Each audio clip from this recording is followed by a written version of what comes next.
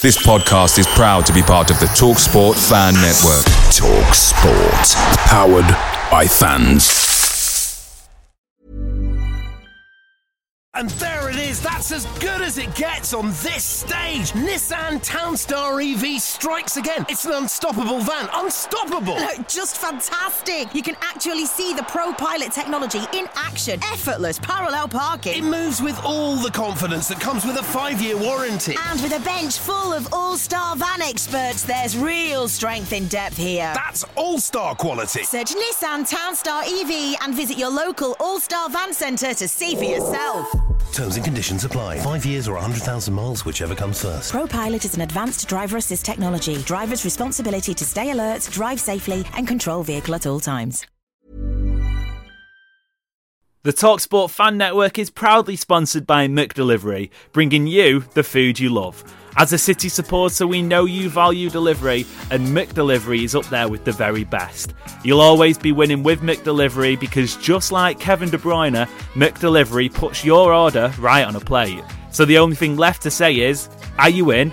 Order now on the McDonald's app, and you can also get rewards points delivered as well. So that ordering today means some tasty rewards for you tomorrow. Only via the app at participating restaurants. 18 plus, rewards registration required, points only on menu items, delivery fee and terms apply. See mcdonalds.com.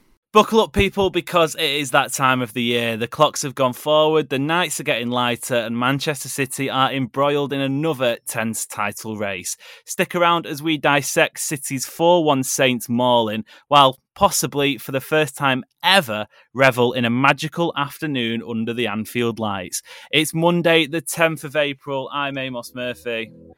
I'm Louis Retto. And I'm Ollie Kirsch. And this is the City Report podcast. Got in front there. Found the goal to keep this extraordinary run going. Sergio Aguero. Unbelievable. Manchester United 1, Manchester City 6. It's 2 for Dzeko. Tottenham Hotspur 3, Manchester City 4. They have made the impossible possible.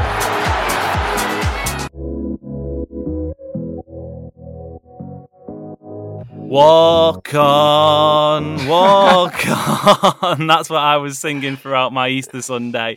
Like I said, first time, maybe not the last. We'll have to wait and see what comes down the line. But yeah, what a weekend. Let's kick it off then, as usual, at this point on a Monday morning. Moment of the weekend, chaps. Louis, you're going to go first. What was your moment of the weekend? A fine, sun-clad weekend of footballing beauty. So if you asked me yesterday, I would have said the game itself, but the Haaland bicycle kick, obviously. But I say Liverpool drawing 2 to Arsenal. It's got to be done. Yeah, that is a pretty good one. We'll get to that a bit later on and what it means for City going forward. Ollie, moment of the weekend for you. Does it get better than that? Yeah, you know what? I was actually going to go with the same thing, but I'm going to carry on in the same vein because the moment of the weekend for me wasn't necessarily the Arsenal result at Anfield. It's the reaction. I'm going to read out one of the best tweets I've seen on this, and I actually I know you've already seen it, but it's from @avisualgame. Great account, by the way. Recommend anyone's follow him. Does loads of football stats in beautiful graphical layouts. But he said, "Title in City's hands. It's over, unfortunately." He's a Liverpool fan, by the way. "I promise you, Man City end of season chasing a title is the most dominant machine in English football history. I've been there multiple times. It ain't nice." Now, it may unfold that way, it may not, but the reaction has been a moment of the weekend to me because it says that City now have this indomitable, incredible aura of this relentless machine chasing you down that last final straight of a title race. I actually think it's a concept that sort of perpetuated itself with that Gundogan goal, because obviously before that City had done title races against Liverpool, one under Pellegrini, one under Mancini. There'd been 18-19, but that was, in isolation in this current era, that was a one-off up until Gundogan sticks the ball in the back of the net. And I think we said at the time, it would help City in games because they're never going to be ruled out of a match where even when you're 2-0 down, we saw at the start of the season, City were coming back and, had that belief almost, I hate to say it, but the way Ferguson's United used to have, Fergie time in the last 6 minutes of a game at Old Trafford, the game's level, United are going to win because that's just how it happens. Hopefully, touch wood, it's the same in the title race. My moment of the week, and I'm going to change it. I'm going to move away from the City Arsenal. I nearly said City Liverpool. It's that ingrained in my head. But the City Arsenal title race. I'm actually going to say it was the report that James Corden spoke to Todd Bowley to persuade him to rehire Frank Lampard as interim coach. It's real life Ted Lasso, and it got me thinking. Actually, Ollie, which TV/celebrity personality do you think would be most likely to meddle in some Man City affairs? I thought of David Frelfall, who is a Man City fan, obviously most known for, I think he's most known for playing Frank in Shameless, but I think he's done a few other bigger and more famous things, but I can imagine him having a word with Pep. Have you got any up in that? Well, firstly, I just want to correct you on one thing. Frank Lampard, please address him properly. It's City legend Frank Lampard. Yeah. It's City legend Frank Lampard if he takes points off Arsenal at the end of the season. We'll take that. Yeah, absolutely. It's got to be the Gallagher brothers, hasn't it? Surely. I mean, it was almost... It kind of was Franny Lee to an extreme case back in the 90s. But if the Sheikh had never happened, if, Thaksin Shinawat and Sheikh Mansour had never come in, and we'd had serious issues and we were heading straight for bankruptcy, the first people you would think of as kind of that next step of the Franny Lee evolution would be the Gallagher brothers, right? For some kind of co-ownership. And then tear themselves apart and tear the club apart. God help us. So it's got to be the Gallagher brothers. If things ever really start to go south at City and we need some celebrity input, it's got to be one of those two. Oh, man. brothers from an Irish family trying to run a football club that'd end in disaster for everyone involved. Right, okay, let's pivot onto the match itself. Southampton 1, City 4. Let's start at the beginning then, because it was a really intriguing fixture, I thought, especially, watching it in the stadium. I had a sense that the first half wasn't really clicking. Obviously, interesting team selection, Louis. No major rotation, as some expected. Haaland Alvarez was the only change. The 4 centre-back system stayed. Stones playing in midfield stayed. City take the lead on the stroke of half-time, but I actually thought that masqueraded over what was a well-controlled but pretty poor in terms of trying to score a goal first half. They dominated possession. It wasn't very inventive. Lots of safe passing at the back, but the tempo fell off, and I don't know if it's still City coming to terms with this system, but obviously we'll get to the second half and the fantastic performance there. But that first half up until the goal was a bit like, it doesn't quite feel right. No, absolutely. I was preparing my halftime post in like the 40th minute. And I was starting to think, I'm going to put on this. I'm quite disappointed. It was a frustrating first half. Southampton had some chances themselves as well. I can't remember who it was, but when 1-on-1 with Ederson came out to sweep it as always. But that was a massive chance. They had a few other chances as well. There was a big chance for Grealish, which obviously missed. A good save by Bazunu, to be fair. But it was getting to that point where it's like, please don't be one of those performances again where we dominate the game and then Southampton score in the 90th minute to win it or something. But no, that Haaland goal just before the break was absolutely huge, because I think that kick-started the second half momentum. And they always say, don't they, the expression, if you score just before the break, the momentum's going to be with you for the second half, and it definitely was, as we saw afterwards. Yeah, it really does change the halftime team talk. I think that the best time to score is, I think Ollie McCool said this after the Liverpool game, the best time to score is definitely just after halftime, because any plans that were in place just go out the window. But the second best time, obviously, is before halftime. And I don't know, Ollie, it just felt like City had a lot of the ball, and you would expect that against Southampton. Obviously, we had Fraser, the Southampton fan, previewing the show, and he said that Southampton would look to press with triggers. He highlighted Ake as one of them. I think John Stones actually was the main trigger for Southampton in that midfield role. And I don't know, he was superb against Liverpool, but are we in danger of perhaps maybe putting over this a bit of a smoke screen with John Stones in midfield, because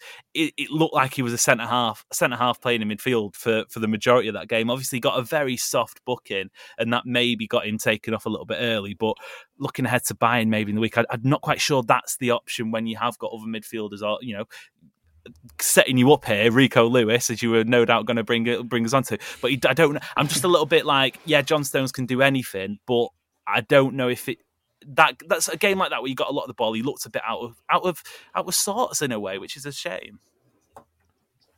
It's funny, isn't it? A week is a long time in football, because this time last week we were talking about how John Stones is the greatest centre half since Franz Beckenbauer in terms of his attacking output as well. But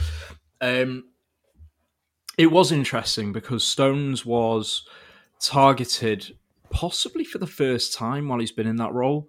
I don't think he's been hounded in any other fixture as he was.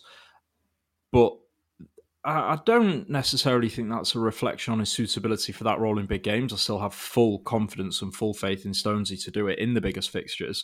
It just may need a bit of tweaking from Pep in terms of how the players around him support him. Whoever the right centre half is, where Rodri is when he's playing next, alongside him. Stones is a wonderful footballer. He remains so. I think it's just a case of unfamiliarity with the role, and just how we offer that kind of support in terms of players moving into space to receive the ball around him. So no, I think it'll be absolutely fine, whether it is Stones against Bayern, whether it is Rico, obligatory mention, or if we do revert back to that traditional right back in Walker and have Rodri as that sole defensive mid. I mean, we might even slip Bernardo in there, to be honest, for his energy. So we'll see, but no qualms with Stones if it is him, none at all.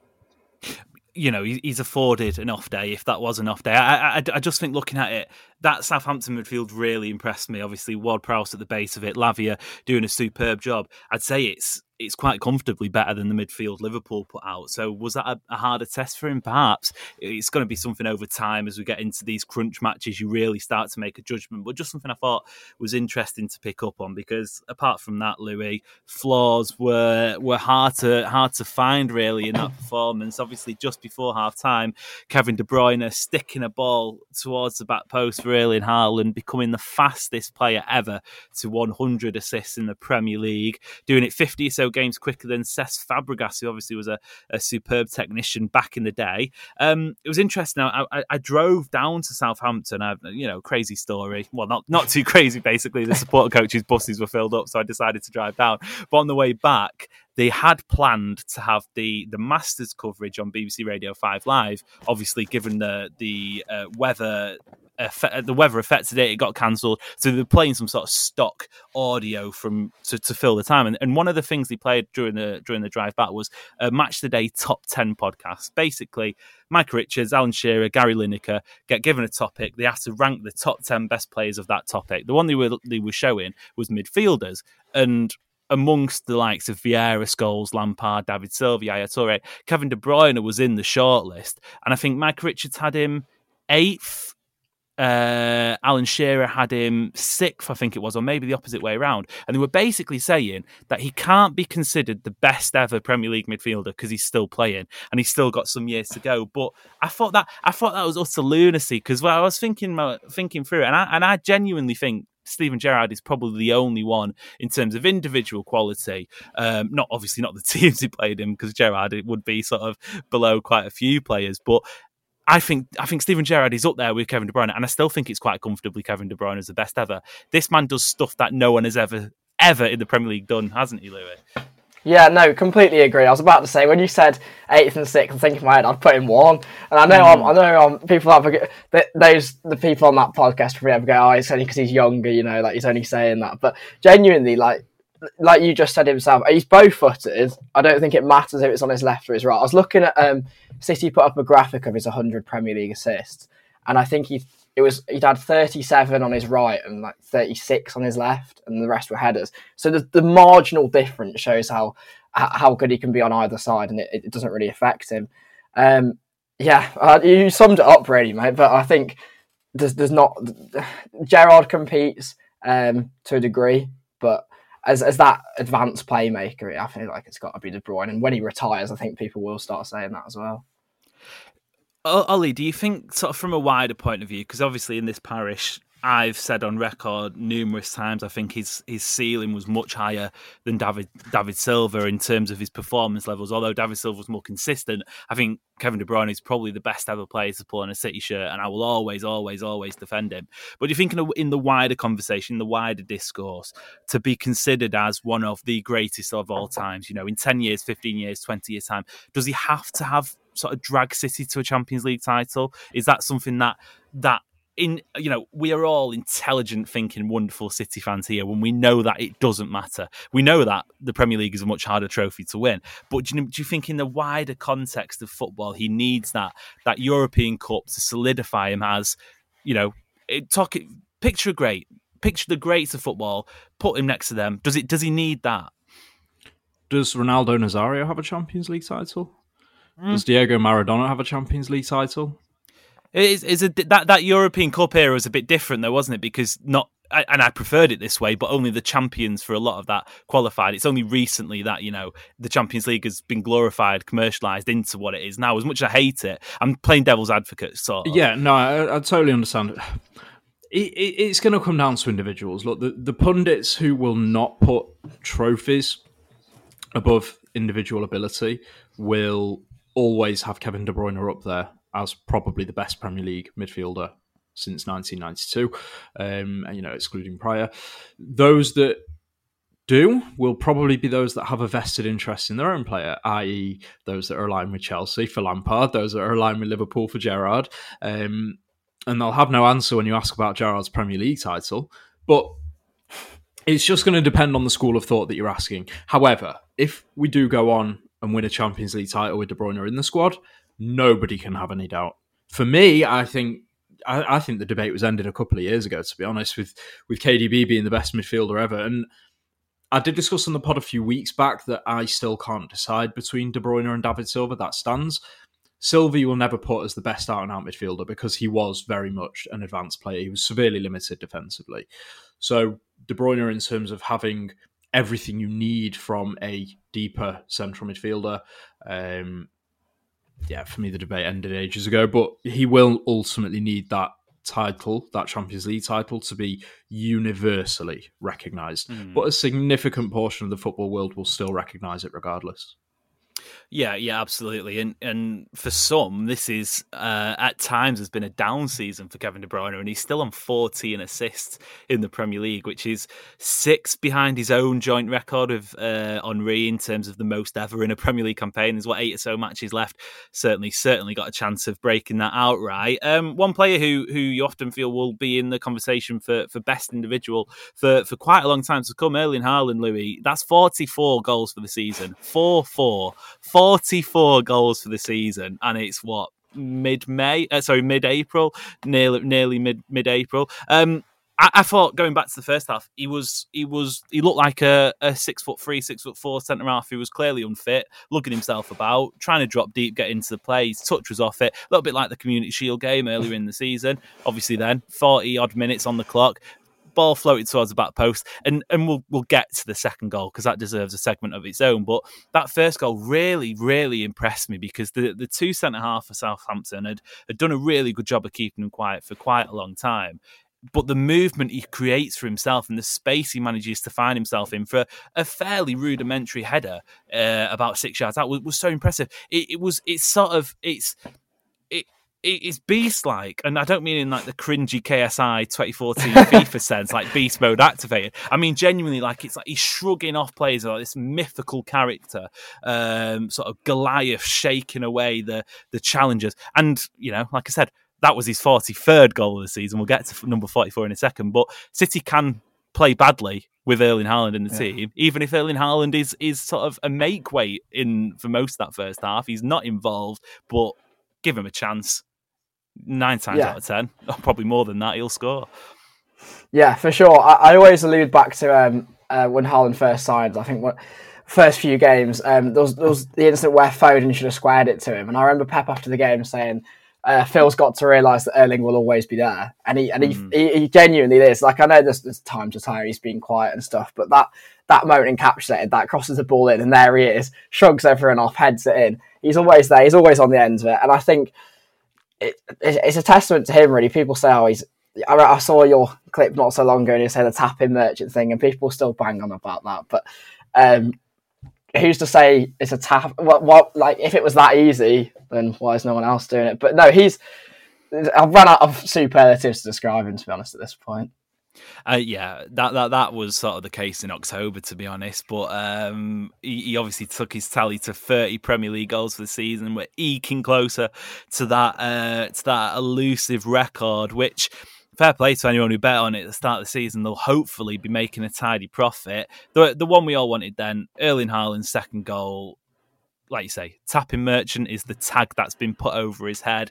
What happens? Ball again floated towards the back post, checks his run, sort of goes a bit too much forward, then has to go back, and you can just see it in the away end behind the goal. It was the most perfect view because the St Mary's Stadium, it's like a flat pack IKEA stadium in the sense that there's not much character to it. It's pretty much the same as the King Power at Leicester City, but it's really good for getting a decent tactical view of the game. And you could just see the ball coming over, sort of over his right shoulder, going towards his left.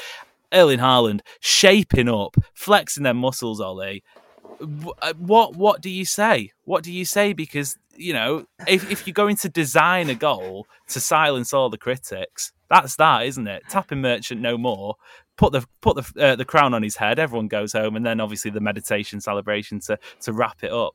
Sorry, I'm just still laughing about the IKEA reference. And it's less about the appearance and more that most of what you get from IKEA, you'll stand there, you'll look at it when it's done, you'll say, "Yeah, it'll do for now, but you know, when we've got the cash, we'll get something fitted." That's exactly how I feel about that ground as well. Yeah.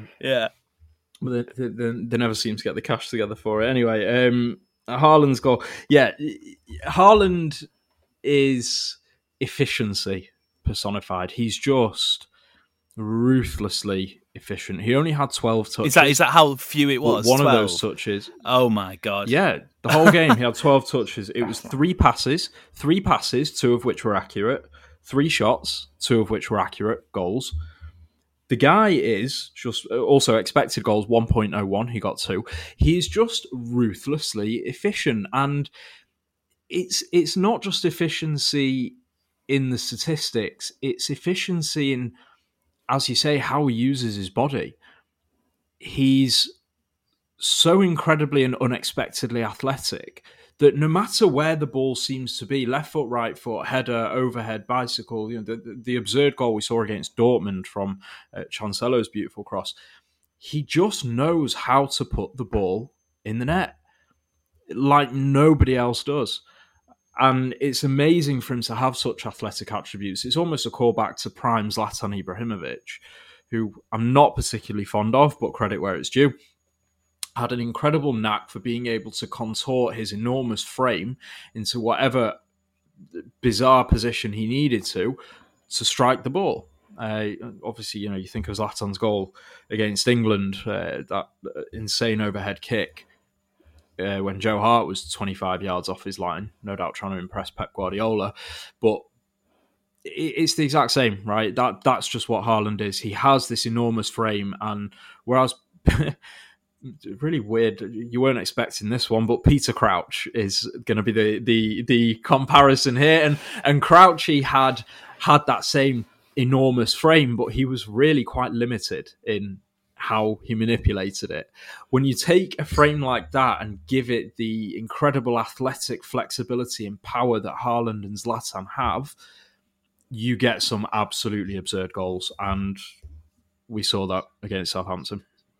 Yeah, I almost feel with Erling Haaland, it's like, you know, them art mannequins where they're like sort of maybe like 1 foot tall wooden mannequins, and you as a kid, maybe if you had one, you'd sort of move the body and you make funny poses with them, like doing the splits or something. That's what it's like when Erling Haaland gets into those positions. Header, left foot, right foot, as you say. You sort of, like you say, contorting it to create this weird, unhuman-like shape, and that's how he seems to score quite a few goals. I hope we see more of them because, you know, as like we say, tap-ins are not easy to score, but I love it when he gets into full flight like that and bringing out the bicycle kick. What we absolutely love to see. That'll do for part one. We'll be back in a moment for some regular Jack Grealish loving, and I cannot wait. Welcome back to the City Report podcast, your home for daily Manchester City content. Start of a mammoth week. We'll be covering it as usual, 5 days a week from Monday to Friday. Bayern Munich in the Champions League to come up, so stick around for preview tomorrow. As Pep Guardiola once said, I'm so happy, more happy than you could ever believe. And that's what I'm like watching Jack Grealish at the moment, Louis, because the man is just... I almost feel like, I'm not going to name names because I don't want to call anyone out, but you often feel with some footballers, they feel like it's a chore. Like, it looks like a job. You know, they play football, they turn up, they score a few goals, they're happy, they do their interviews, they're not as happy. But with Jack Grealish, you can tell he is living the dream. And I feel like every normal person can resonate with him, not only because he's a cracking lad and a really nice person, but the way he plays football. You know, obviously, he got a little bit of luck, which he's deserved throughout the season, throughout his City career, to be honest, with the rebound. And, you know, it wasn't an easy finish. He tucks it away. But that celebration, a big smile on his face, interviews afterwards, he loves playing football, and I feel like after the first 18 months he had in a City shirt, nobody deserves it more, because he's absolutely killing it at the moment. No, absolutely. I'm so happy for him, because I know quite a few Villa fans as well. And first season, you can imagine the amount of stick I was getting, saying, "Oh, like, look at Grealish, like Pep's ruined him. He's turned into a system player. Like, he's ripped all the creativity out of his soul, all this stuff." And to see him doing it now and finally living up to it, and I saw one of my mates yesterday as a Villa fan. I was like, "You've gone awfully quiet recently about the whole Grealish thing, haven't you?" Yeah. And yeah, to see him playing this well, it's brilliant to see. He plays like a kid in the playground, the way he plays as well. You know, he so much freedom, so much quality as well at the same time, though. And yesterday, I mean, another man of the match performance, goal and an assist. He's got 4 goal contributions in his last 2 games. Yeah, he's just unplayable at the moment. I saw a tweet yesterday where someone said, "I don't think I'd take any other left winger in the world at the moment." And that's a big statement. Ooh. But I'm starting to think at this point, you could agree with that, especially for City as well, and the way we're playing. So yeah, Vinny Jr. in there as well. I think that's probably the only one you could really, at the moment. Rafael Leao possibly, you know, can play either side, but I think, you know, Vinny Jr. is the maybe the upper echelon. Maybe just you'd have him ahead of Grealish at the moment. I don't know. I for City, absolutely not. But in terms of, you know, actual individuals, potentially. But back to the Southampton game then, Ollie. Like Louis says, it's the first time that he's ever in his City career gone back-to-back games with more than 1 goal and assist contribution. And, you know, for anyone who watched him, you know, fair enough, criticism was okay last season. He wasn't putting up the numbers that a £100 million player you would want to do. But his expected goals, his expected assists, both high. That sounds like an irrelevant stat and something to sort of just dress it up as something it isn't. They are relevant. Scouts, lots of top scouts do look at stuff like that.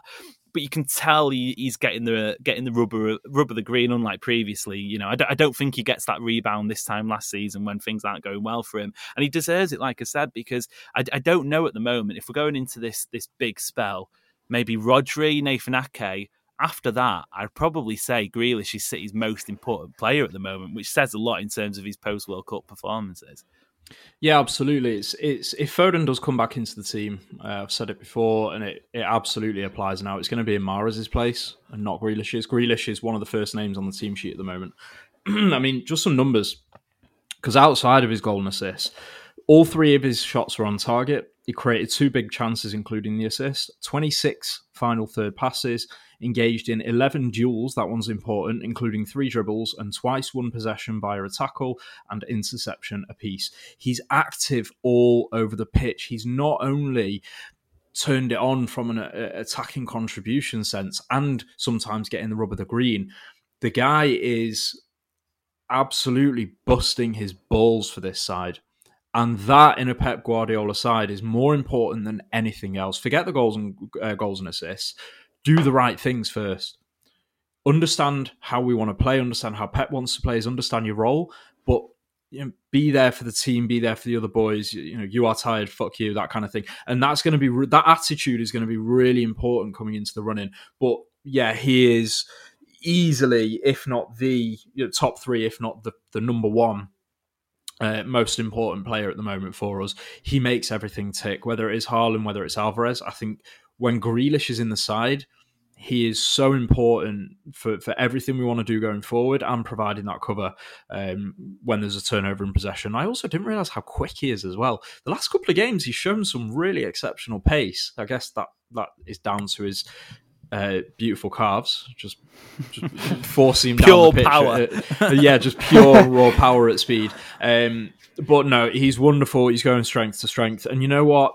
I'm looking forward to how he does in the run-in, but even more so, I can't wait to see how much more he kicks on next season. I have a feeling if this continues into the summer, as we end the season, next season he could absolutely light up the Premier League. I'm really excited for it.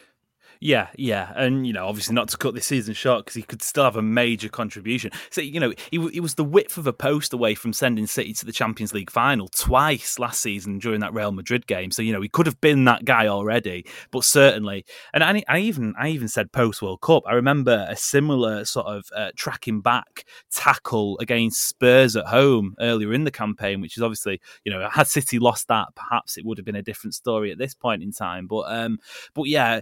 A real important player, you feel like, and his style of play, it got criticised and it got hounded last season, mainly because City didn't have the goal scorer who could have 12 touches but get 2 goals. But when Erling Haaland is there, he may not be assisting and contributing goals for him per se, but just the way he plays and the way he ticks over. And he had Kyle Walker-Peters on absolute toast against Southampton. That left-hand side was City's outlet for the majority of the game, and the amount of times he would bring it down in midair and just skip past the fullback or change direction. He's such a technically gifted player, whereas someone like Sterling, Jesus, it was a little bit more pace about it, more acceleration, get past the man with the natural talents, whereas for Grealish it is certainly technical. And just one more point on this as well, it isn't only down to Grealish. We've got to acknowledge, I mentioned on the pod last week that a massive part of how we operate is that Pep needs to get the right players in place for his system or mould the existing players that we have. Now, the way that Grealish has been inserted into this squad last season, it did pose huge issues because number one, we didn't have an out-and-out number 9 in there for him to find, but also we had Cancelo on his toes constantly. It's no coincidence that we're now seeing the best of Grealish with those two aspects addressed. One, Cancelo ain't here, and there's no inverted left back that's pulling into that half space that Grealish likes to operate in. And number 2, there is a presence in the box for him to find, whether it's Haaland or Alvarez. So it isn't just Grealish. I want to give him all the credit in the world. I love the guy. But also because this squad is now more attuned to how we can get the best out of him. So yeah, there's going to be awesome things to come from him, hopefully throughout the rest of the season and next year as well. Yeah, he's got so much space on that left-hand side. Obviously, Nathan Ake is a left footer, but doesn't really get forward, so he is able to be given the freedom there. Right, Louis, let's start to wrap up with a quick look towards the title race. Obviously, Bayern is coming in the week, so we're going to, next episode is going to be looking at the Bayern game. So we'll quickly, whilst it's still positive news in terms of the title race, Liverpool handing City a title again. It feels like that could be the case, doesn't it? An inspired, wonderful, magical comeback from Klopp's tricky Reds to throw the title race wide open. It had me doing a fist pump in the front room. I almost feel like I need to get a Benfica cap now and a pair of Nike 110s. I actually think, Sheffield United are probably the biggest winners of this, because if you look ahead to the schedule, FA Cup semi-final is 4 days before the Arsenal home game, and it's 3 days after the Bayern away game. City could be doing the major rotation for that. But the good news is, heading into the sort of this period where it's Premier League, Champions League, FA Cup, blah, blah, blah, City are very much in a title race, and whisper it's in their own hands. For sure. I put a couple of posts up before. City win every single game now until the end of the season. Then theoretically we should win it. I mean, but I've worked it out there because the game in hand. Give me goosebumps. We win the game in hand. We go to 70 points. Arsenal on 73. Beat Arsenal. It's level on 73. Then win every other game, And it just goes down to goal difference then. But realistically, the goal difference is already 5 better. At least 6 when you beat Arsenal, and then you win all the other games, you add it on. So the run-in now is massive. And I couldn't believe I was cheering Liverpool's goals either, but there you go. How times change, eh? Yeah, Mohamed Salah did his level best to drive me into an early grave. I've not quite seen a ball before. I'm convinced Curtis Jones and Salah swapped shirts, because Curtis Jones was having a great game before he got taken off, and Salah, oh my God, it was pretty poor. But Bobby Firmino, I've always loved that fella. I've always loved him and his shiny teeth. Ollie, title race on, well and truly. Listen, you can't ask for more than for it to be in our hands in the running. Whatever happens now, it's up to the lads. We're not relying on any of the results. We're not relying on any of the teams. Personally, despite the fact that we've got an additional game to play, despite the fact that we've got 2 other competitions, I have ultimate confidence in these lads. They've been here before. As I said to you, Amos, afterwards, that Arsenal result will light a fire under every one of those boys in the dressing room. They know what it takes. It's now, the carrot on the stick is now within reach. They just have to do it. It's down to them now. We don't need to rely on a Liverpool. We don't need to rely on a Newcastle. I've got faith in them, but as I say, all we can ask for is that it's in our hands. And then from whatever happens here, we at least know that it was down to us, whether we win or lose. Yeah, which is a terrifying thought, considering the last few months and weeks have been around, if Arsenal going to win in Rome, they'll win it, blah, blah, fair play. It is down to City. I do think there's more twists and turns to come. Obviously, a lot of this conversation rides on City beating Arsenal, which is not a given at all. Arsenal are a very, very good football team. And, you should, you're nodding, Ollie, but you should expect City to really turn them over. They showed fragilities against Liverpool at Anfield. And if we get that sort of Arsenal, it could be 4, 5, 6 for City. But they're there for a reason. Plenty of twists, plenty of turns. We'll cover it all the way. Louis, thank you very much. It's been a pleasure. No problem. I already enjoyed it. Ollie, thank you very much. I've got the nerves now. It's that time of the season. I'm going to bed. I'm plotting in my head. You're pessimistic as anything. You think it'll all come down crashing in a couple of weeks. Yeah, there's still plenty of optimism deep down. It's that time of the season. I'm going to bed with the fixture list in my brain, thinking about a Leicester at home, a Fulham away, etc. It's that time of year. We wouldn't want it any other way, would we? No, absolutely not. Positive vibes only, Amos. I'll dig it out of you somehow. Yeah, as the noisy neighbours lot say, expected vibes, positive vibes to come. Right, okay, that'll do. As always, follow, subscribe if you haven't already. It's been an absolute pleasure. Big week. We'll be here all the way. Until next time, we'll see you later.